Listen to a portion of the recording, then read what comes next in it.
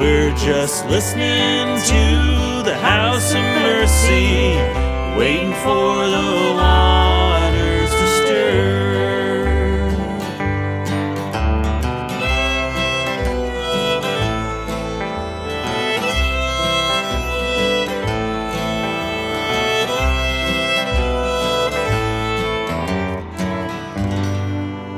Today, everyone is an auto-exploiting laborer in his or her own enterprise. People are now master and slave in one.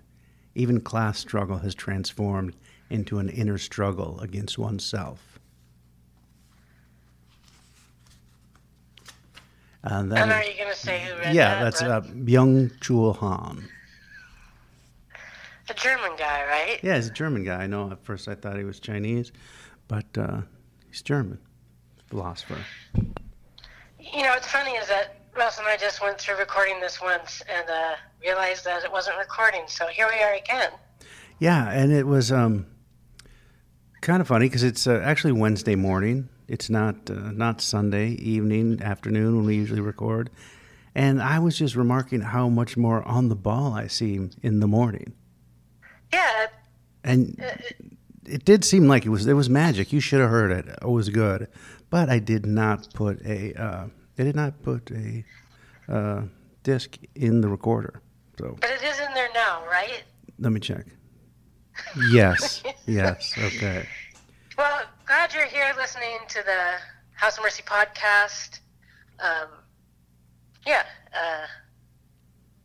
Now I have no words. Yeah, no, I know. House of Mercy. Well, one thing that we were going to talk about was the pledge drive. Yeah, for sure. You know, even through these crazy times, House of Mercy has been trying to deliver the radical mercy, radical inclusion, radical gratitude. We have a hard time asking for money, but this community is so important, and let's keep it going. Yeah, I think that now that House of Mercy's just out of House of Mercyness, the pursuit of this radical mercy and gratitude and inclusion is needed now more than ever. And I know, I need it. Oh, absolutely. And just what we do, we continue to do. Did you say this already? Or did you say the last time that we are even in these COVID times, in these troubled times, we are continuing to, make art together. We had all the murals up on the building. It's fantastic, in the mosaic, the entryway, and we're making a lot of people writing beautiful stuff that we're putting out there, and making good music. Good music. We're continuing to do the stuff that House of Mercy does, and continue to even to, write sermons that are thoughtful and full of questions. That's the thing. House of Mercy, we harken back to an earlier time when one maybe cast a little bit of a cynical eye, but what really came with a cultural critique. Nowadays it seems like there's not really that kind of questioning. It's just like two different sides, black and white, screaming at each other. And we like to look for that tertium quid, that third way, where we're not on this side or on that side. Of course, hopefully we all vote on the one side. But we still are culturally critical. And and we're largely confessional, right? You can't point a finger. Always recognizing that nothing's really black and white. Right. And whatever charge we want to make about someone else, we must first start with ourselves. But anyway... This is what House of Mercy. We're so happy that people believe in this community and continue to support it through these hard times. I know that a lot of you, I know some of you have lost your jobs or looking for different positions. Your hours have been cut or your salaries have been cut. And I know here at House of Mercy last August, we cut our salaries by 25% and cut the amount of rent that we give to the building by 50%. So we're making cutbacks here too. But we want to keep this thing going, and we appreciate you. We all have to sort of support the institutions and the communities that really matter to us now. So when everybody can come out of their house and come back together, they will still exist, like with all the businesses. I know at our house we have this thing, we call it the COVID tip, right? When you get your food delivered or whatever, you double the tip, or you make sure people take care of each other and take care of the places you want to have around, not disappear. Right. So if you can pledge, if you're in a financial position to do so, or if you can even increase your pledge, that would be great. If you can't pledge, we totally understand. But you received the pledge letter in the newsletter. If you don't get the newsletter, you can sign up for that at houseofmercy.org. And easy to pledge. There's also a survey attached. We'd love to hear your thoughts on how we can continue to be a community in pandemic times. That's right. So on that letter, there's a link to pledge or give a one-time gift or increase your pledge and to fill out that survey. Thank you for all that you do to keep the mercy going. Yeah. We miss you. This is the House of Mercy, and welcome to it.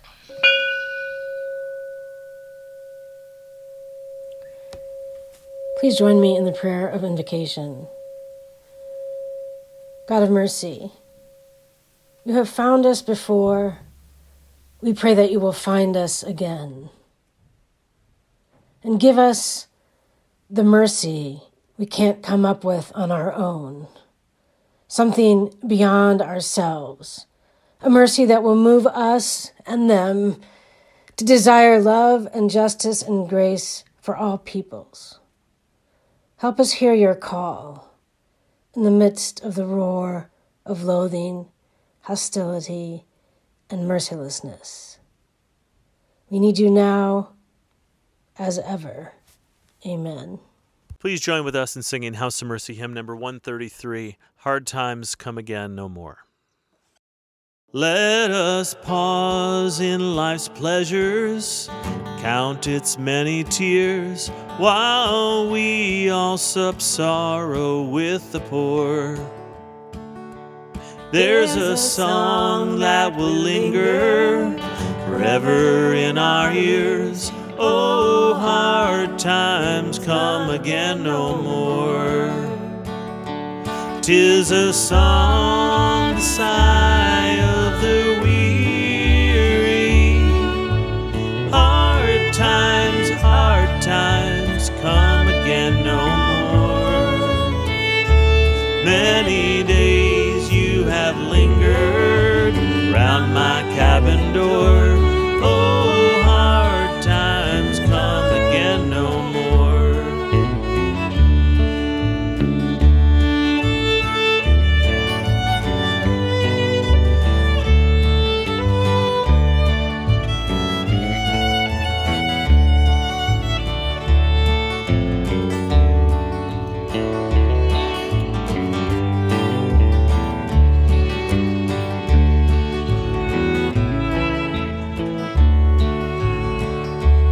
While we seek mirth and beauty, music light and gay, there are frail forms fainting at the door. Though their voices are silent, their pleading looks will say, oh, hard times come again no more. 'Tis the song, the sigh of the weary. Hard times come again no more. Many days you have lingered around my cabin door. Oh, hard times come again no more. Oh, hard times come again no more.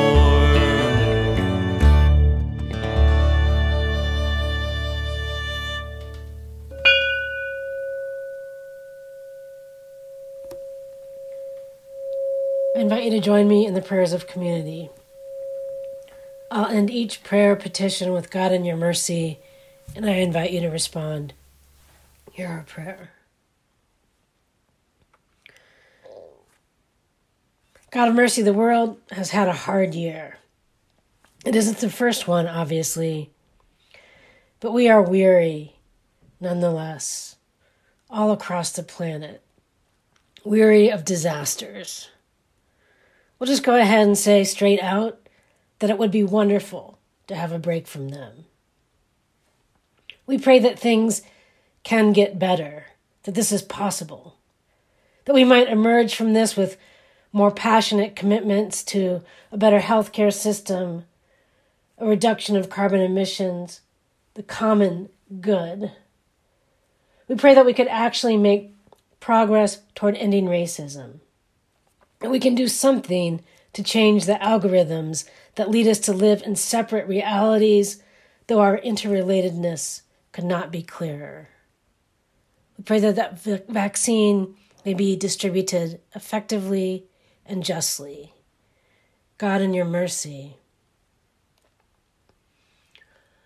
God of mercy, we pray for this country we live in, that our government will be functional again, that whatever needs to be in place for a peaceful transition of power will be in place. We pray that there will be no more bloodshed. We pray that those putting out a call to arms will not be successful. I'm not sure what you can do this first month of 2021, gracious God, but we pray that love and justice and mercy and kindness and compassion will prevail.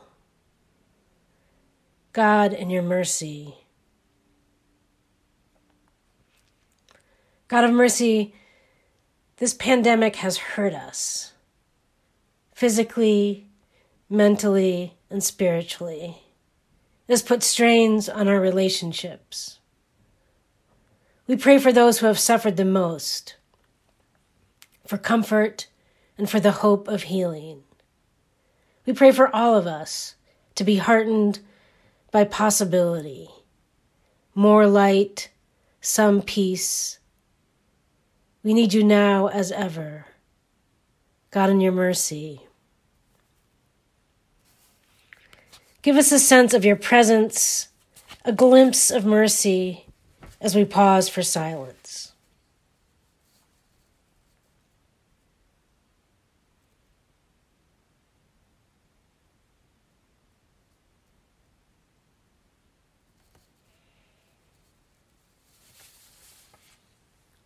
Though we can't always see or believe or hope, lead us to love and mercy. Amen. The reading for tonight is from Genesis chapter 4, verses 1 through 15.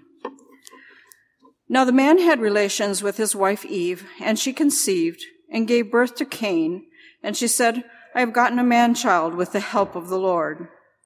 Again she gave birth to his brother Abel, and Abel was a keeper of flocks, but Cain was a tiller of the ground. So it came about in the course of time that Cain brought an offering to the Lord of the fruit of the ground. Abel, on his part, also brought of the firstlings of his flock and of their fat portions. And the Lord had regard for Abel and for his offering. But for Cain and for his offering he had no regard. So Cain became very angry, and his countenance fell. Then the Lord said to Cain, Why are you angry? And why is your countenance fallen? If you do well, will not your countenance be lifted up? And if you do not do well, sin is crouching at your door, and its desire is for you, but you must master it. Cain told Abel his brother, and it came about when they were in the field that Cain rose up against Abel his brother and killed him. Then the Lord said to Cain, Where is Abel your brother? And he said, I do not know. Am I my brother's keeper? He said, What have you done? The voice of your brother's blood is crying to me from the ground. Now you are cursed from the ground, which has opened its mouth to receive your brother's blood from your hand. When you cultivate the ground, it will no longer yield its strength to you. You will be a vagrant and a wanderer on the earth. Cain said to the Lord, My punishment is too great to bear. Behold, you have driven me this day from the face of the ground, and from your face I will be hidden. And I will be a vagrant and a wanderer on the earth, and whoever finds me will kill me.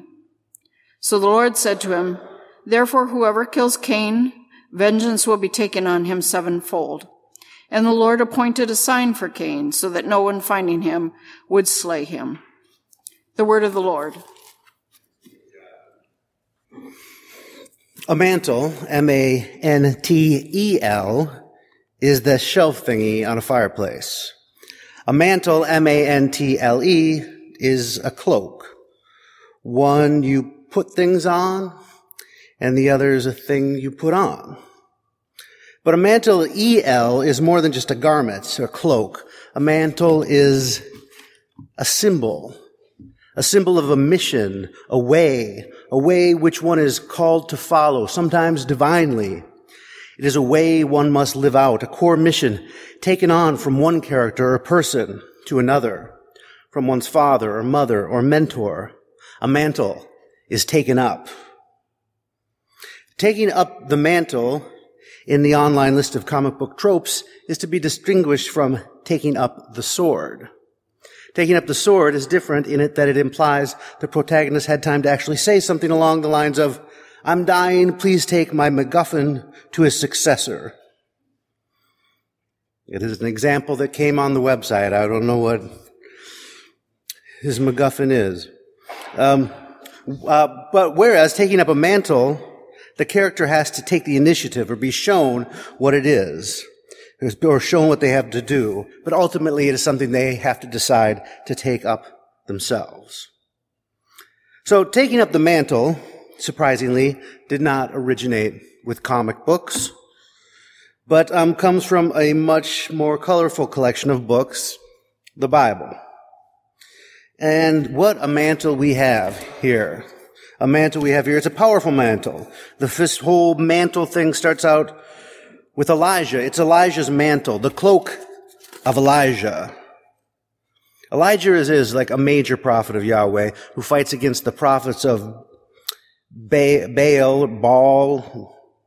and Baal's priestesses, and generally everything Baalish, or would it be ballsy? Wait, I'm not saying that right. Anyway, he had a mantle, a cloak. Now, this is the first time we encounter Elijah's mantle. And it's not being taken up, it's actually being put on or placed. You can place a mantle as well as take up a mantle. And it's placed on the shoulders of Elisha. Elijah's chosen, companion and eventual replacement. So Elisha is plowing, he's out in the fields on his family farm, and he's got 12 yoke of oxen, and he's driving one of them, and Elisha just kind of comes up and throws the cloak, the mantle, on Elisha. And immediately Elisha just jumps off his oxen and heads out after Elijah. But then he just has a pause and says, "Wait just 1 minute, let me just go back and kiss my mom and dad goodbye, and then I'll come back to you." So Elijah says, "Sure, go." So Elisha runs back, takes all his oxen, slaughters them all, smashes up all his plowing equipment, starts a fire, cooks all the oxen, feeds everybody he can, and then leaves to follow and become the servant Elisha. That is a powerful mantle. Makes people crazy. So evidently, time goes on, and evidently Elisha gives Elijah back his mantle, because many years later, after the cloaked prophet and his sidekick have had many adventures, one day they walk to the river Jordan, and Elijah takes off his mantle, his cloak, and he rolls it up, and he strikes the river with it, and the river parts, and Elijah and Elisha cross over to the other side. Now, when they get there, there's a crazy whirlwind. A giant flaming chariot comes down, sweeps up Elijah, and takes him off to the whirlwind, never to be seen again. But floating down to the ground is his mantle. It falls off. And guess what? Elisha takes up his mantle. And he rolls it up like his mentor did, and he strikes the river Jordan, and, let me just do it in the King James. It's a little bit better.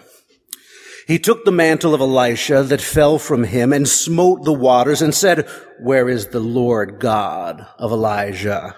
And when he had smitten the waters, they parted hither and thither, and Elijah walked on. It's a little bit more dramatic. It is a little comic booky, I think. And thusly, Elisha takes on the calling of Elijah, not just his clothes, but his mission. And that is the origin of the term and its meaning, to take up one's mantle.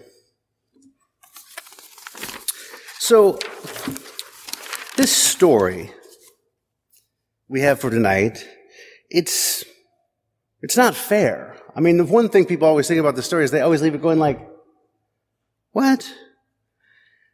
It's not fair. I mean, it doesn't seem fair to anyone in the whole story. Not the one I just told, but the one about Cain and Abel and God and the, killing and it just doesn't make anybody look good. It does a disservice to everybody involved. It does not make God look good at all. I mean, we're just 4 chapters into the Bible, right? And we're not completely sure what kind of God we have so far. And after the whole chapter 3 where God throws Adam and Eve out of the garden, and then this part right here, I'm guessing the kind of God that we might be getting might be, I don't know, moody and capricious, might be getting some votes, I think. I mean, this is God. If you're Cain too, I mean, you can surely understand why he's a little bit upset. He's a little bit upset here. But however upset you are, to commit the first murder in existence, it just looks bad.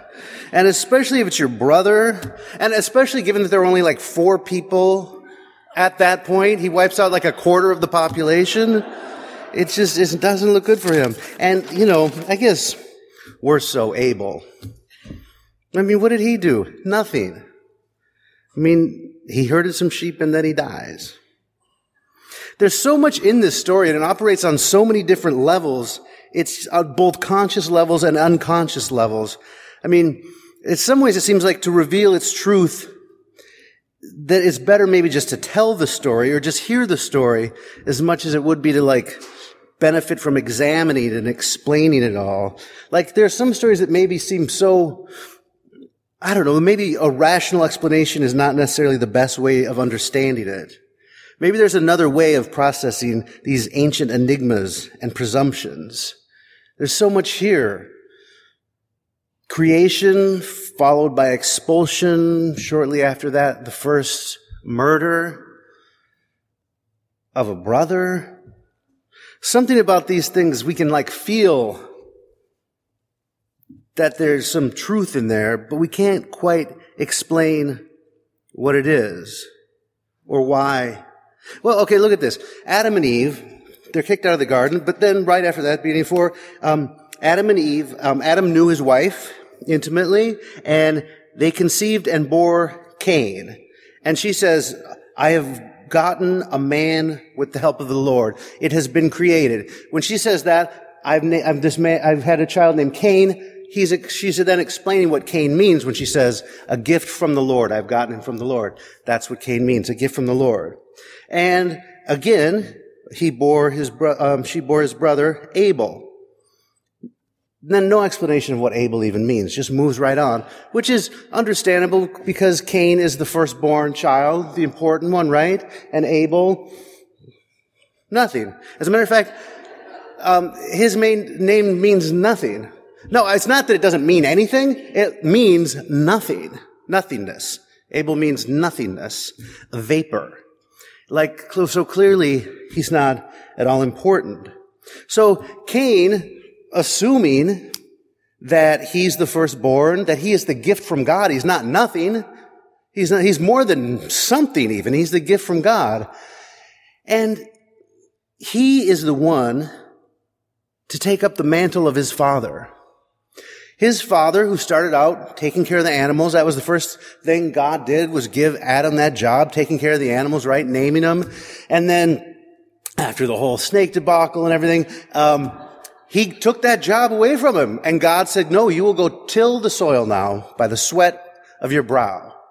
And that firstborn son takes up the punishment and the mantle of his father, and he plows those fields. He, by the sweat of his brow, he plows those fields and he harvests those fields. He does what his father was told to do. He's a good son. Abel, he decides to go back to the animal thing, just on his own. He tends sheep. He goes, and he said, you're not supposed to be doing that. But he just decides, I guess, on his own that he's going to go work back with the animals again, even though God said, no, don't do that anymore. And so, I don't know what, Cain probably feels bad for Abel, you know? So it's harvest time, it's worship time. He harvests his fields and he brings the best fruit before the Lord. And Abel kills some sheep, his fattest sheep, and brings them before the Lord. And the Lord is just like, what is this? You know? And he just takes the meat, and it says, like, what, in the translation, that he regarded it? I think he more than regarded it. He seemed to really like it a lot. And it's just not fair. You can just feel that all through the story with Cain. It's just like, it's just not fair. He did what he was supposed to do. He's the firstborn. He is the gift from God. And the Lord prefers nothing to him. The Lord chooses nothing above him.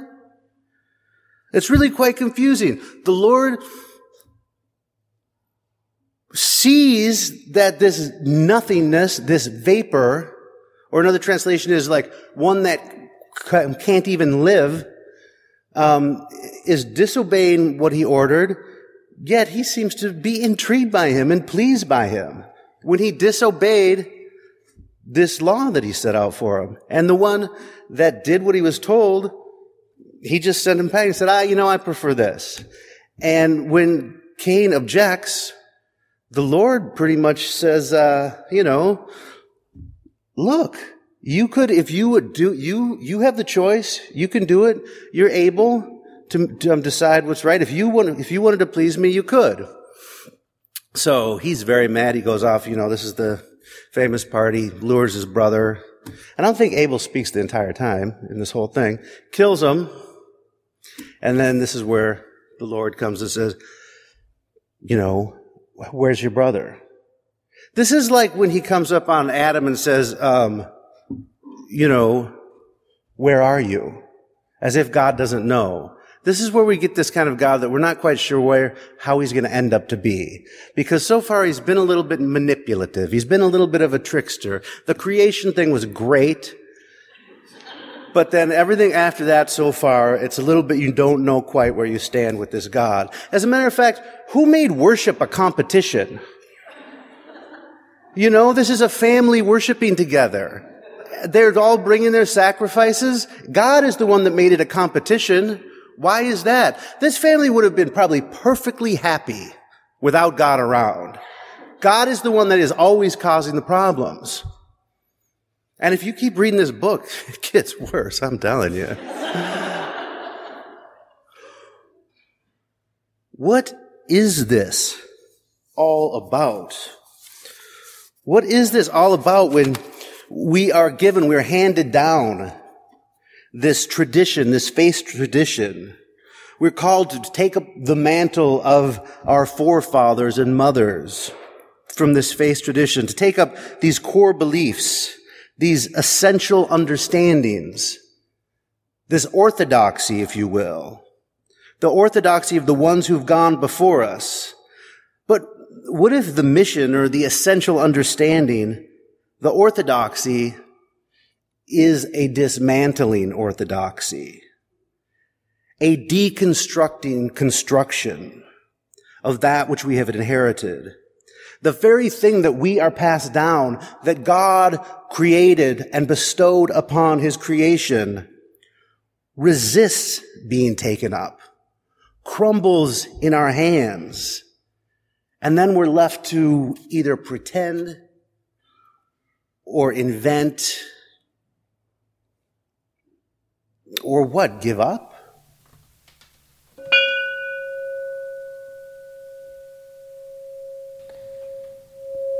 This is God's table and all are welcome.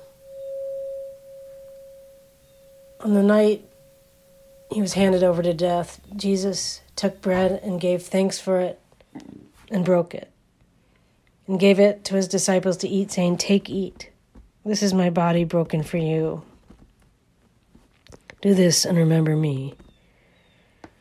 And after supper, Jesus took the cup and gave the cup for all to drink, saying, "This cup is the new covenant in my blood, shed for you and shed for all people for the forgiveness of sin. Do this and remember me." Future House of Mercy hymn, Get Right Church by the Staple Singers.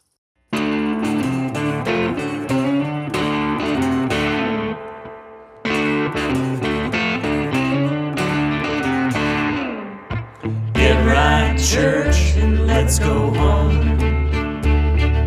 Get right, church, and let's go home. Get right, church. Get right, church. Get right, church, let's go home. I'm going home on the morning train. I'm going home on the morning train. I'm going home. I'm going home. I'm going home on the morning train. Evening train may be too late.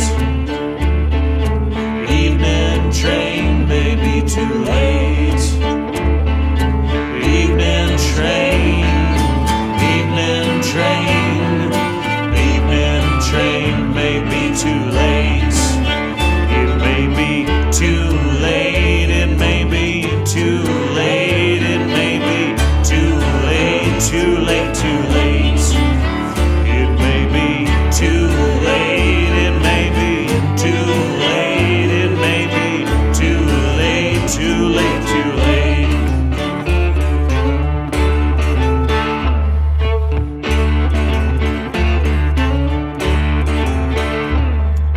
Don't need no fare, just get on board.